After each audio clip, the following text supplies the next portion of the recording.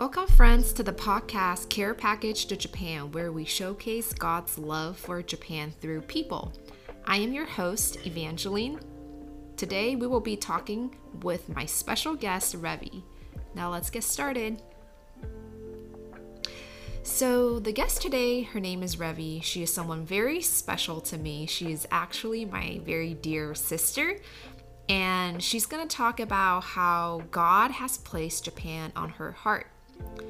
She's also going to talk about how God has led her to where she is today. So, Revi, thank you so much for joining me today on my podcast. Hey, thanks for inviting me on your podcast. How God led me to Japan and wanting to go to Japan, that is definitely... It's a good question, right? It's a good question. It's a long story, actually. Well, before we dive deep into that, do you want to give an audience an introduction to who you are? Yeah, so my name is Revi, and I am currently a software engineer going to work at Google Tokyo, and that is how I will be going to Google, or that's how I will be going to Tokyo soon. And a little bit about me, I'm very passionate about missions in Japan. I love trying out new things and very adventurous. And let's see, my personality type is a ENTJ, type 3. Nice. And Type 3 on an Enneagram? On the Enneagram, yep. And just very excited to, I think it just, for me, like being able to do missions for in Japan is definitely has been a special place in my heart, I think. Yeah, thank you for giving us a sneak peek into what we're going to talk about. Before we dive in deeper, even more into your story, do you want to tell us about the last Japanese food that you had or you ate? Ooh. Do you remember what it was? Yes, I do. So actually, it was actually during my birthday, I believe, when, at least that's the last one I remember. And I remember one of my friends, he's a chef. He's an amazing chef in Maui. And he made me like a whole platter of sushi and sukiyaki as well, and he flew a lot of the sushi in from Oahu, but we were in Maui, and it was just an amazing feast. Amazing, because I was craving for Japanese food during COVID in Hawaii, and it was an amazing time just remembering because I think Japanese food can really take me, and food is like an experience that can take you back to the country, you know? Yeah, thanks for sharing that. So let's dig deep a little more about your story with Japan. Can you tell me a little more about how God has placed Japan on your heart? Yeah, of course. So I thought it began in college originally, but actually it began probably when I was small. And it is probably something that it's hard to understand, but I think it is actually partially like inherited, because my grandparents have Japan on their hearts for a while. And when I was small, ever since I was like a kid, I remember I would gravitate towards the Japanese culture a bit, but I never thought about going to Japan because am a more rational person. I really don't feel like there's no point in going to Japan because, I feel like I could get a better job. It's easier to find a significant other. My friends are in America. It's harder to learn a new language if I go to Japan. But and so for a while I didn't think to explore that part of me that felt connected to Japan. And it actually wasn't until my junior year in college that there was a trip where it was a very interesting trip, because I remember I was only going there for a concert, originally, and that was like my first or second time to Japan. And I remember I bought the ticket first, and I told my family, hey, I'm going to Japan and to see a concert. And then my family was like, oh, you can't go without it, us. And so they actually came with me on that trip. And during that trip, yes, the concert was great, but I remember just walking throughout the streets of Osaka and just feeling really, really burdened for the people there. And I don't know, I couldn't understand why, but I just remember I started crying. And on the airplane where I was supposed to be studying for my midterms, because I was that was during like spring break in college. I remember I was supposed to be studying, but I was just crying the whole time on the airplane and praying for Japan. And when I got back and after all the midterms, I just remember I couldn't that feeling, that deep connection wouldn't leave me. And so I started talking about this to my small group, people at my church, and just people, other people that I respected. And they told me that maybe, you know, God placed this on my heart for a certain reason. You know, maybe it is God placed. Maybe it is not necessarily something I need to rationalize. And when I realized that, like, oh, you know, God placed things on people's heart. Interesting. And that was like my first time like understanding this concept that, you know, God can just place something on people's heart even if it doesn't make sense to me. And so I started exploring that conviction, I guess. And I just remember ever since that time of coming back from Japan, there would be, especially in that year, I would get some times where I couldn't fall asleep, and I would be woken up in the middle of the night and start praying and crying for Japan. And those would coincidentally or not coincidentally be some days where there would be an earthquake or some natural disaster, and that would prompt me to, you know, check up on my friends in Japan if they're okay. And during this time too, I realized that I also was in more difficult communication with my friends in Japan. So there's a funny side story behind this, is that in high school, a lot of my friends thought I was Japanese. My Japanese friends thought I was Japanese, so they adopted me into their Japanese crew. And by the time they realized I'm not Japanese, it's too late. I'm already their friend.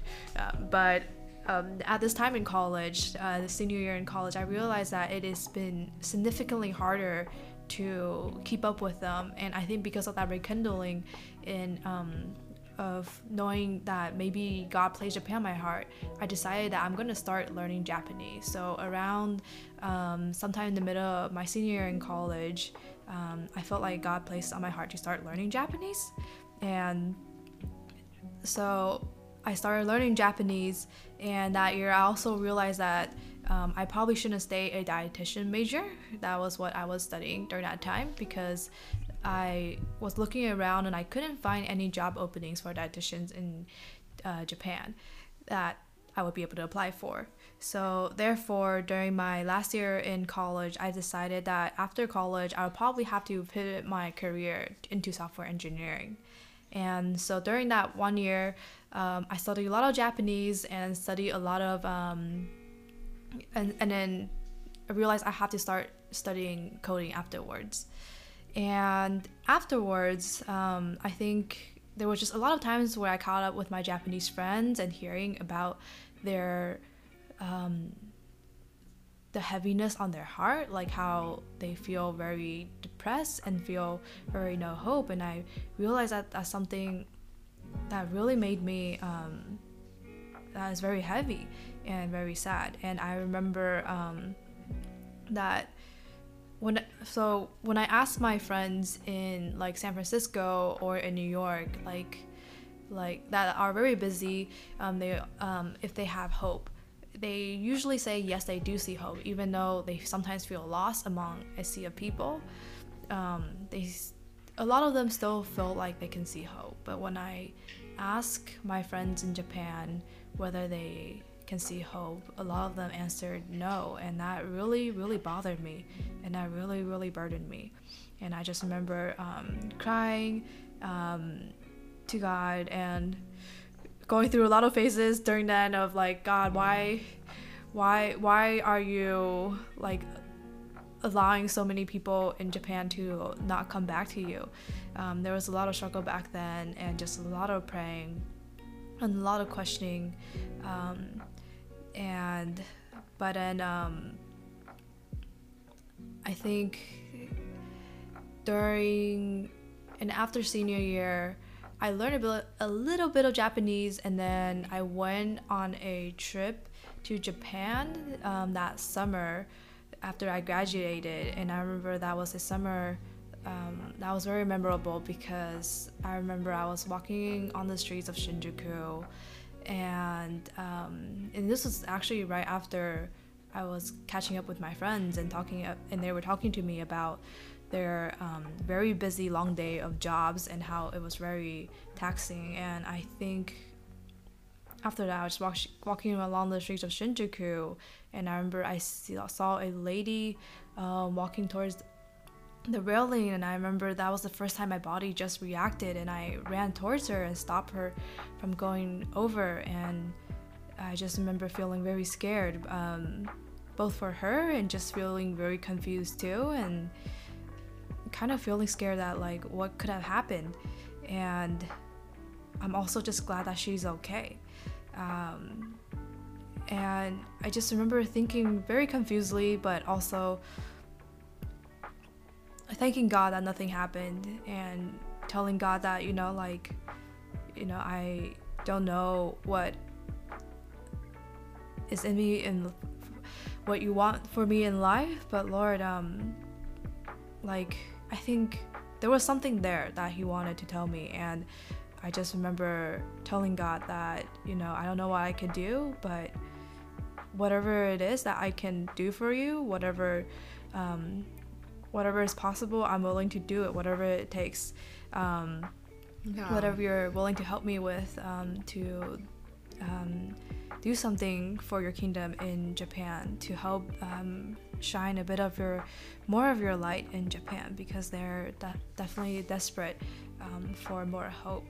And I just remember all the memories of that year and building up to that event really began a new chapter in my life, where I feel like God gave me almost like a supernatural strength to study a lot of Japanese. Because I remember during that year I spent over 5 hours a day at the very least. It's 5 to 10 hours every day studying Japanese for a whole year. And so somehow God helped me keep up that studying schedule, and then I'm able to get to a pretty decent level by the end of 1 year. And by God's grace too, I was able to pivot my job to a full-fledged job in San Francisco in less than a year. And I think it's just there's a lot of testimony of God being faithful throughout the whole process, and that God really does provide. Because originally I wanted to go to Japan as soon as possible, but God knew that I wasn't ready. And so originally I actually got into 2 jobs in Japan and 1 job in San Francisco. I really wanted to go to the job in Japan, but the salary was not the highest, and so I asked for God for a very weird specific number for my job in San Francisco if he doesn't want me to go to Japan yet, and that was exactly the number that I got. So that was kind of like an eerie moment, but it's wow, I better obey God, and I think I think that next part of the chapter in my life was just a chapter of understanding that God has his own timing, and that he really cares about his people, but also about the people he's sending to, and that he is preparing, because I think recently I am learning a lot about that a lot of times God really, it's really about the journey and how he prepares you too, than just only about the destination. And so right now I am trying to learn how to I'm exploring of ways that God is creating me to be the one who I'm supposed to be, or how He created me so that I can be the most effective me when He sends me to Japan.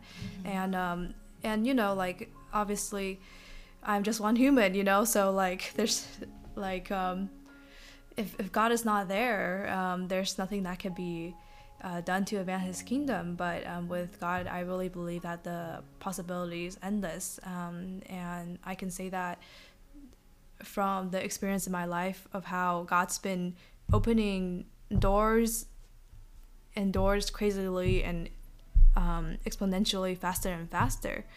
I think because one of my hope of going to Japan was that I would go to Japan with a reputable company. And this is because like I was meditating on the story of the Good Samaritan, about how the Good Samaritan, he didn't just have the heart, but he was also blessed with the financial ability to be the Good Samaritan and to pay the hotel for the Jewish that was beat up. That's true. And so, you know, not saying that this is the path that everyone is to take, but I feel like that is the path that God wants me to take. And so I feel like He has allowed me to get into Google Tokyo, even though I didn't graduate as a software engineer or a CS major, and things like that. Like I do think He has definitely been blessing me with a lot of skills and resources. And so at this current point, I do feel like God is opening the door, and it feels like a long time since it's been more than 4 years or more than 6 years since God first placed it on my heart more clearly. But I think it's just cool to see how things have progressed, and that He does open doors in His whole timing. And even how I got the job was a miracle too, and how I got to this place. And so I'm excited to see what is going to come next as God finally opened the door to go to Japan. And I know that it is only the beginning, so it's pretty exciting. Yeah, thank you so much for sharing that. If you could summarize your passion and your journey with Japan in one word, what would it be? Ooh, that is a hard one. Just one word. My passion and... or just the whole entire journey and how it's been. How would you, if you could put it into one word?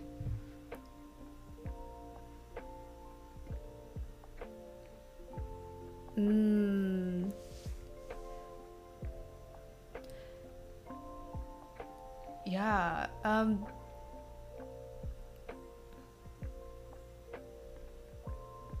This is a very interesting question.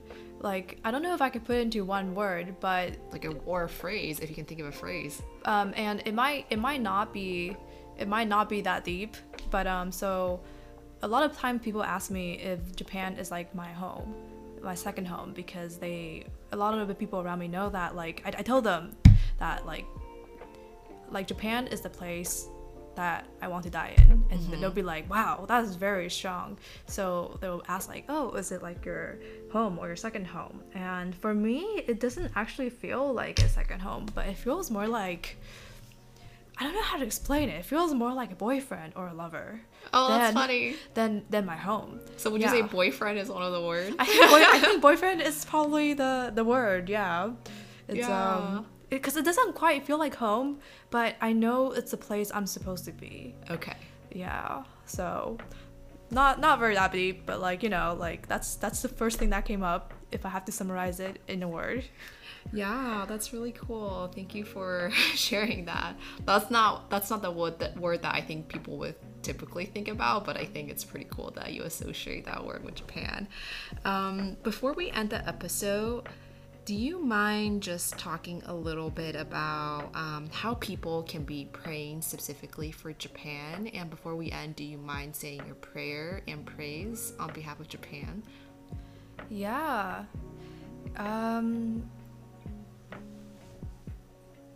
think something that's been on my heart right now is because there has been a lot of news and